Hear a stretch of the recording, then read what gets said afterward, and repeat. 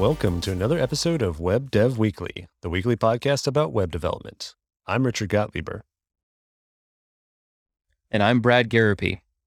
And this week, we're going to be diving into Richard's past, understanding how he was brought up and how he came to be the software engineer that he is today. But before we get started, remember that we have a form that you can fill out to ask us questions that we'll answer live on air. You can find that form in the notes below. Richard, I actually am really excited to hear about your background and how you got into software engineering, because I feel like you have a different path to web development than a lot of people do, and a very varied background. So let's just start it off as early as you want to go. Start from the beginning. So, back in the olden days, I used chisel and stone to make pictures of spiders, and that was my first job in web development. No, actually, I'm not that Did you old. make a web crawler? It's funny because I really liked Spider-Man as a child. No, I guess it all kind of started with the fact that my dad is a college professor and he teaches in the realm of computer science and computer science adjacent courses. So I'm one of those nerdy kids who, in the summer of seventh grade, attended my first college class. And I started there doing Unix programming, basically, like shell scripting, all that stuff. Like, I guess the path towards a Unix sysadmin type role as far as that class goes. I also, the next summer, took a Photoshop class at the college.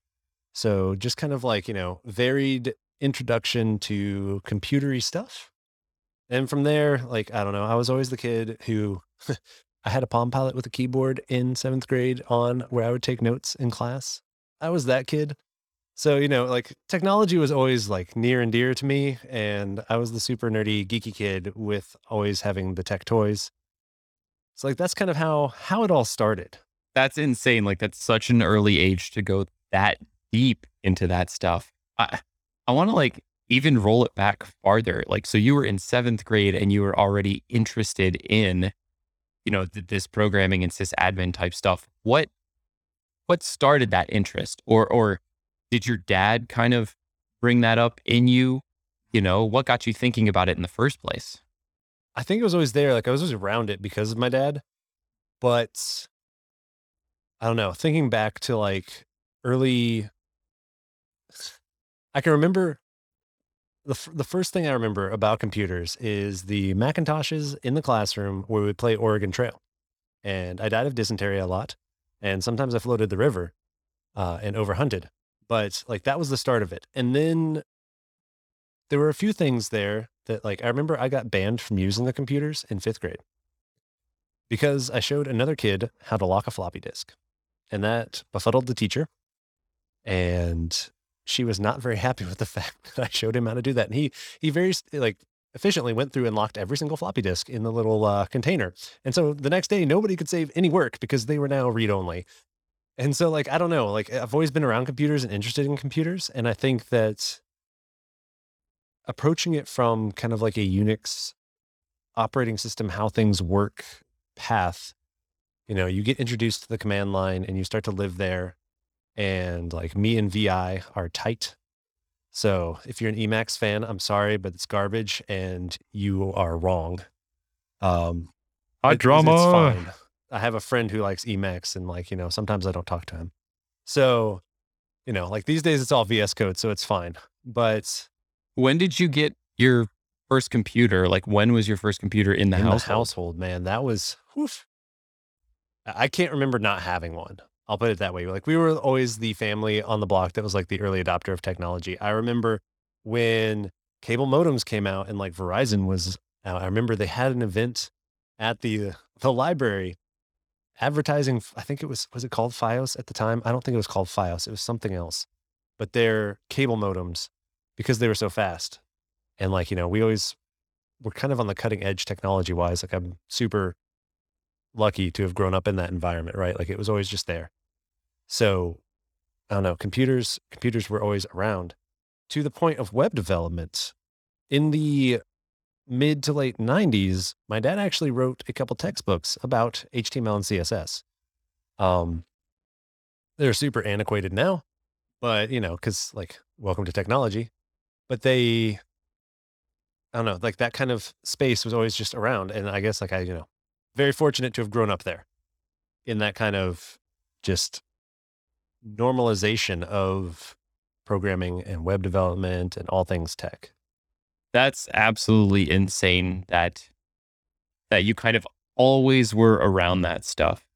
I know it was such a big event in my family when we brought that first computer home, and so I was a late bloomer when compared to Yeah. you. I do remember getting the first laptop, and my dad actually got a briefcase that had, like, foam cutout to, like, hold the laptop so he could travel with it because, laptop bags, those didn't exist. It was a neck, and then there was an external floppy drive that you could plug into it, and, like, it was I don't know, it was a beast, and, like, you turn it on, like, you could hear, like, the hard drive, like, as it was, like, spinning up and stuff. It was insane. But yeah, I think he got that from one of the publishers for the book that he was writing. So it was interesting times. So you're in 7th grade, you're attending some kind of college class. Are you physically going to campus Yep, at the time?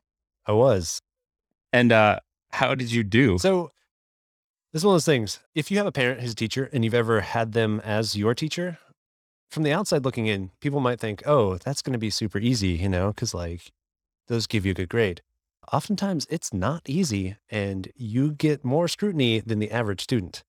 But I did very well in the class, and Wait, were you taking your the dad's Unix courses? class was actually his course. What's crazy is we, at that time, were logging into the Unix computer we actually had a deal. He had talked to somebody who worked at the superconducting super collider that they were building in Texas. And that's where one of the computers was that we were using, like the server to log into. Fun fact, on Unix, there's a command called wall. It stands for write to all, and it sends a message to every terminal that's logged into that computer. Well, fun thing about the network that the computer was on that we were using at the time is that it was hooked up to like a US Department of something. And one of the students did that in the class, and it sent a message to the entire network, not just that one computer.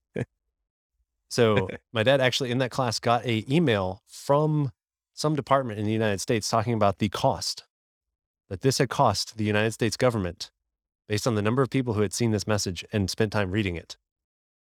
And like it was just I don't know, it was insane. Different times, man. Different times. Yeah. Definitely scrutinizing the value of people's time a little bit Yeah. though, but yeah, that's like such a student Yeah. thing to do. I don't know, but yeah, it was good.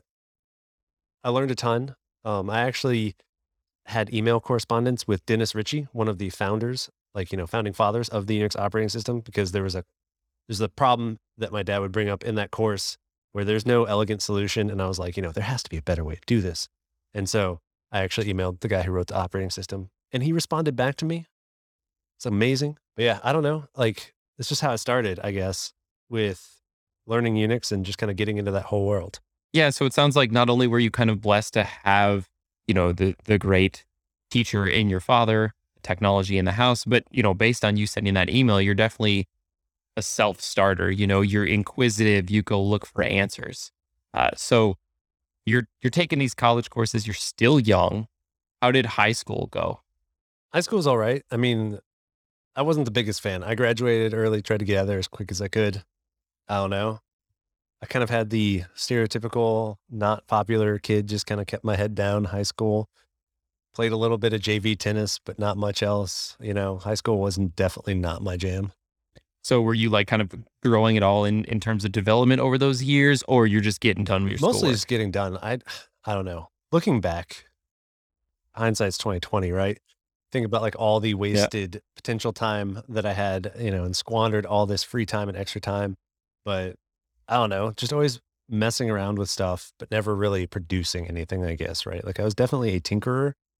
I spent a lot of time in like the sysadmin area looking at security stuff. Went to the DEF CON conference once, which was both amazing and terrifying at the same time. I don't know if you're not familiar, that's like a hacker conference in Las Vegas. If you ever go there, do not take any device with you that has anything other than what you're doing at the conference on it and then throw it away afterwards because that place is like a wonderland for people who do that kind of stuff, but it is like terrifying from the aspect of, man, everything is insecure. But yeah, I don't know. My background is pretty varied. I don't know. I've always been involved in something tech related, but definitely not in the development space directly. Sure. And, although I will say, I think that's the most important piece to becoming a developer, just being around technology in the first place and being curious. Um, and you're right. It's that applying those skills that we all wish that we did. And I think this is a lesson to the listeners, right? If you're out there and you're just tinkering with stuff, just publish what you're doing. Put it on GitHub, put it on Netlify, release it to NPM, because at least even if nobody uses it, you're building a kind of repertoire of things that you can stake your name to or say that I did and tried. And, if those live in public, other people are going to say, hey, Richard is credible because he released these things, even if they weren't even like, productionalized or anything Yeah, like looking that. back, that's definitely an area that I wish I had at a earlier time frame gotten more involved in, like the open source community.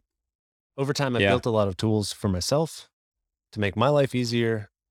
If I had shared those out to the wider community, not only does it just make the ecosystem better, but it also like builds that credibility, all that stuff. So definitely like looking back, that's something that if I could say something to pass me, it would be, hey, do this and buy more Bitcoin.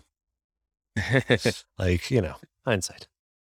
Okay, so now we're transitioning into college. What'd you pick as your major? Where'd you go? I went to several different colleges. I ended up graduating with a business computer information systems degree. So it was kind of like half business degree, half computer science degree.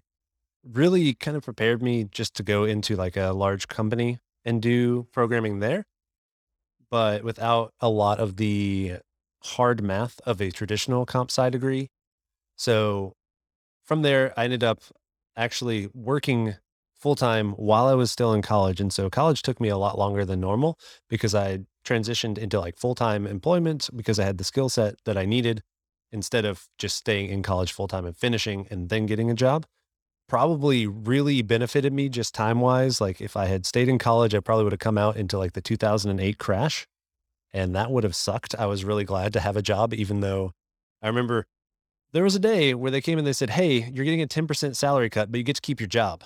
And while that really sucked, it was way better than not having a job.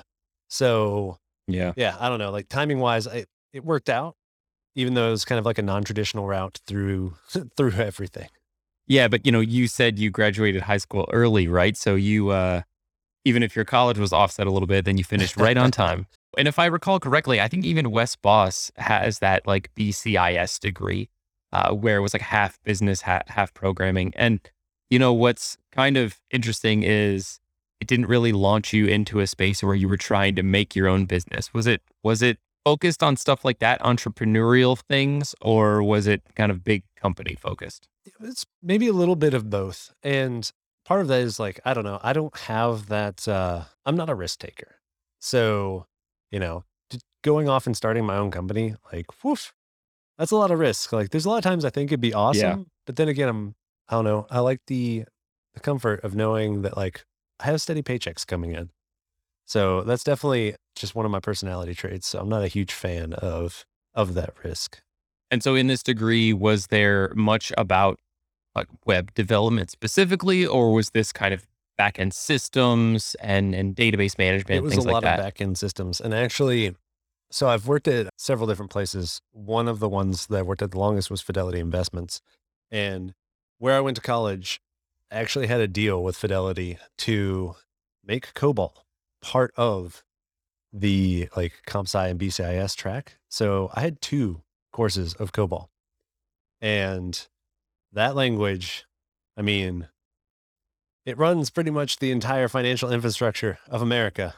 So, just be aware of that. But it is, I don't know, definitely back end, definitely not web development, man. I don't think in my college classes at all we did anything with web development. There was COBOL and Java, some database classes, and maybe Python. I don't think there was Python though. I think it was just Java and COBOL mostly. A lot of times colleges get flack for having like a not relevant programming curriculum. How did you feel that your school did when you came out of it? It was all right. I think that the biggest thing I took away from it was just a stronger skill set for the problem solving that you need when you're doing something like this. And, the actual specific languages, I don't know. I'm fairly language agnostic, right? Like I really think if you understand object oriented programming, you can bounce around from language to language. You will not be an expert, but you will be functional and you can contribute and be productive. The same thing goes for like functional programming languages. I do think there is a big mind shift between those two. So, kind of like understanding how both of those work, if you can understand one language of each given type fairly well, I think you're good. People who say, oh, I'm just a JavaScript developer and that's it. Or, I'm just a C sharp developer. It's like, well, you have a skill set that you could very easily transfer to other languages and you're pigeonholing yourself, is my opinion on it. Again, there is a certain level of like expertise where you know all the little like nuances of a language and the most efficient ways to do things. Yes, that skill set does not transfer over, but the broad general skill set, I like 100% think transfers over.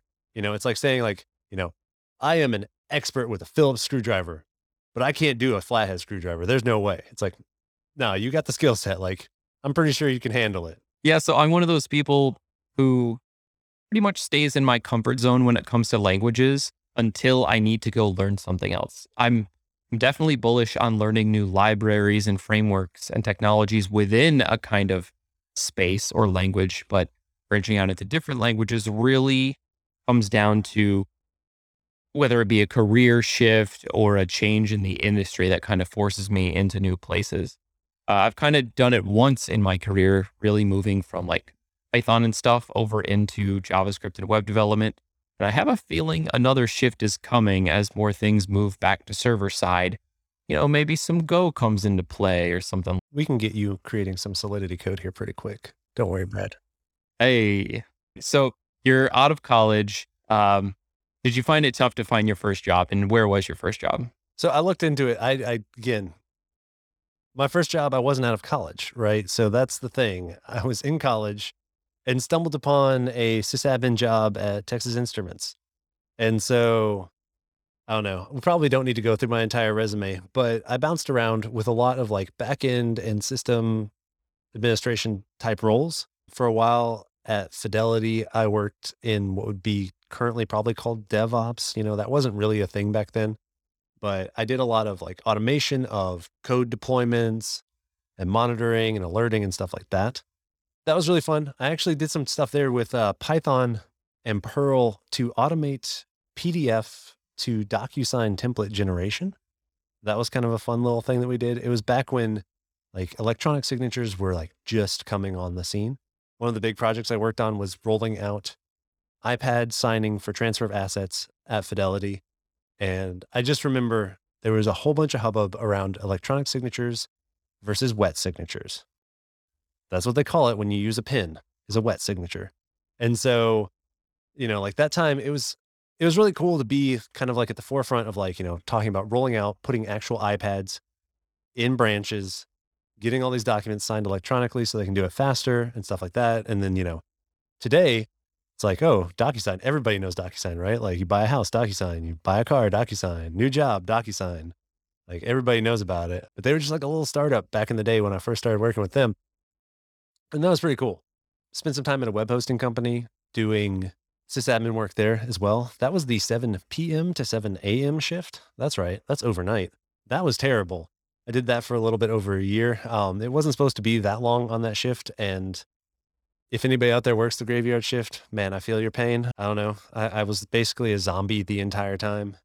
And I played way too much Xbox because when it's the middle of the night, there's not much else to do. Again, wasted opportunities, Mm. right? Like, man, I could have had a Right. side project going, but I guess like when you're just tired all the time, you don't really think about stuff like that. You're like, I'm just going to get on the Xbox, play Call of Duty. So many hours of Call of Duty. So, you know, and then if you look at my resume, there's this really weird thing where I taught fifth grade for a year and I ended up going back to school, getting a master's degree in education, and was going to be a teacher. And fifth grade was awesome.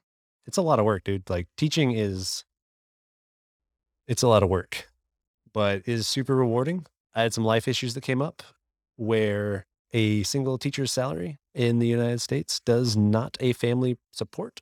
And so back to technology I went and went back into software engineering. And yeah, I've been in the tech world ever since, I guess. When you were a teacher, do you think that that role helped prepare you to kind of be a better teammate, a better team player, a better coworker because you could kind of share your knowledge with other teammates? Yeah, I think the biggest thing that teaching did as far as like being a better member of a team is built in a lot of empathy, man. Cause like that and being a parent, those two things together, like once you start interacting with kids, you realize that, or at least I realize that people are kind of like a product of the environment they're in. And so like it builds a lot of empathy in that, I don't know, not to get too philosophical, but like it kind of instilled in me the idea that people are a product of their experiences.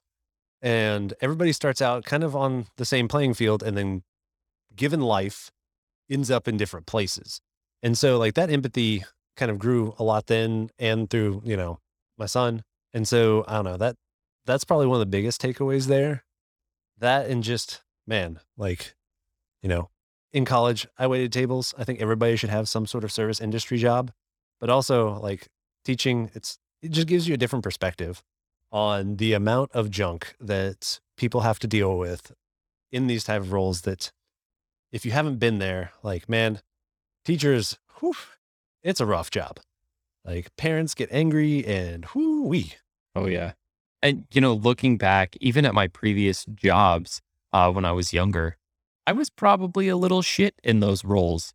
And I'm sure senior developers were like, who is this kid and why is he such a pain in the butt?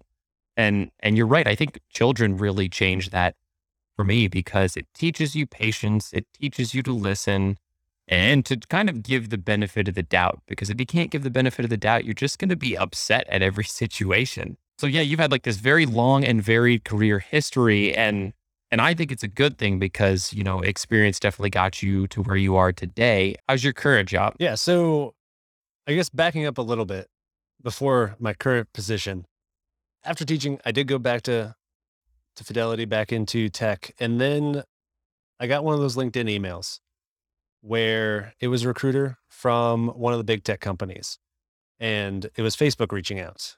And that was like a whole different level, man. Like I prepped for interviews and it was ridiculous. I know a lot of podcast people talk about like the tech interviews at the big, I don't know how many it is now, whatever it is, Mang now. I don't know. There's a bunch of A's in there. And I don't know, the G is should be an A2. Maybe it's mana. I don't know. Or just man.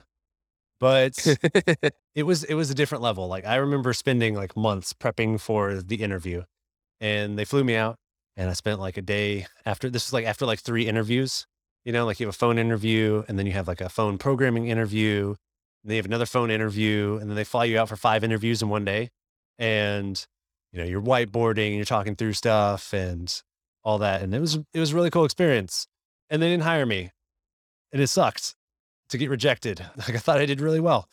So I actually ended up interviewing for a different position at Facebook and ended up getting that position. And so like that was, I don't know, it's like big tech has a lot of political stuff. People are very opinionated about it, but man, it's a completely different world.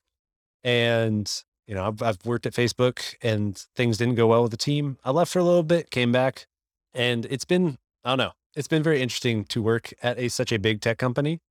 The internal tools, like, I don't know, on this podcast, I've talked about like the deployment tools and stuff. It just blows my freaking mind. Like the people who work at companies like this are just next level. Like not me, like the people who work on like the development infrastructure and stuff, like they are just insane in the stuff that they come up with. So I don't know. That's where we are now. Like it's pretty interesting to be in that space. And so as far as web development goes, I don't know. I work on backend stuff there. I work on Haskell all day long. It is the antithesis of a web development framework. I think there's probably a web framework for Haskell. I'm sure there's like everything for Haskell, but nobody uses it. And it's very weird. So I don't know. That's where we're at now. And I feel you on that Facebook interview process. I went through it myself and had the same first result that you had. I did not get the job. But it was absolutely tiring. Like by the end of the day, you were 100% spent. I remember just studying nonstop on the plane ride over there the night before, getting in there. And my experience was like, seems like you're interviewing me for a different job than the one you kind of told me about. So it was weird. It was much more of a generalist type interview. When you went through it, did you feel like there was a mismatch between the process and the position? So I think part of that is when it comes to engineers at large tech companies like this, they don't hire for a specific team or role. So it is definitely 100% just a general, like, can you regurgitate algorithms and data structures and systems design? Like, have you studied the book enough? It is what the interviews boil down to, in my opinion. I don't know. I have a very critical opinion of current big tech interviews.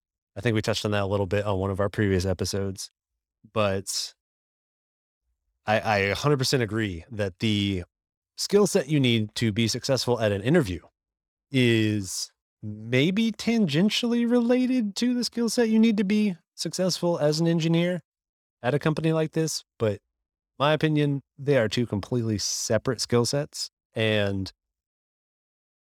being an engineer at a company like this is nowhere near the same as interviewing to be an engineer at a company like this. Yeah, for sure. But one thing is certain, the impact on your resume at the end of the day, I think is just fantastic, right? There's a reputation about bang or mang or mana. And I think it's for a reason because like you said, they've reached levels of advancements that other companies haven't had to do. And, I'm seeing that even at Atlassian, where the product has been around for longer than the stuff that I was working on at Adobe. And the internal tooling and infrastructure and deploy tools and just the way they do things has matured in different ways.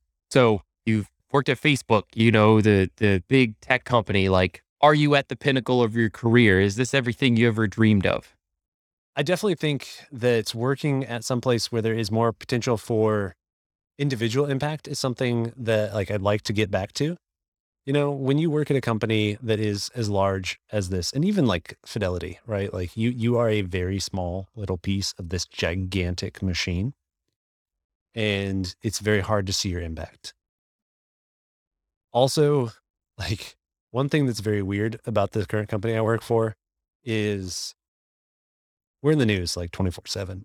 People are very opinionated about the company, and if you tell them you work there, they will tell you their opinion about the company. That's really weird. It's really strange to be like, oh, I'm just going to, flip open Apple News. Oh, look, there's the company in the news. I remember when I worked at Fidelity, it was like the chairman, like his thing was, we never want to be on the front page of the newspaper ever. If that happens, it's terrible. Basically was like his stance. So that shift in like, never being in the news versus always being in the news has been really weird. And I do think that I'd like to get back to some place where, like my individual contribution is more impactful. Yeah, I can see that. Like from both ends. When you're working at a big company, you have this desire to work at a smaller company and have a bigger impact. And then you work at a smaller company and then you think to yourself, man, it would be cool to work on something big and Yeah. prominent. And, And have that stability of the big luckily company, in right? tech, Like small companies, you wear yeah, a lot of hats, whereas at a larger company, you get to kind of like hone in and focus in one specific area. So there's definitely trade-offs, right? yeah. Like, and I'm sure there's some aspect of grass is greener syndrome. Well, Richard, thank you for sharing your origin story here, your background, because I learned a lot about you. You definitely approach programming in a very different way than I do and some other of the like new wave web developers do. And I think it's really cool to get the perspective on that. And I think it all, is definitely rooted in your background. So appreciate you sharing it on this week's episode of Web Dev Weekly. And thank you all for tuning in. If you haven't already, make sure to subscribe in your podcast player and check us out on Twitter. Our handles are in the show notes. Remember, we have a Discord community that you can also join. That link is in the show notes as well. And be sure to ask questions. We're trying to grab a bunch of them so we can do like a Q&A episode. That link is in the notes. We'll see y'all next week. Peace.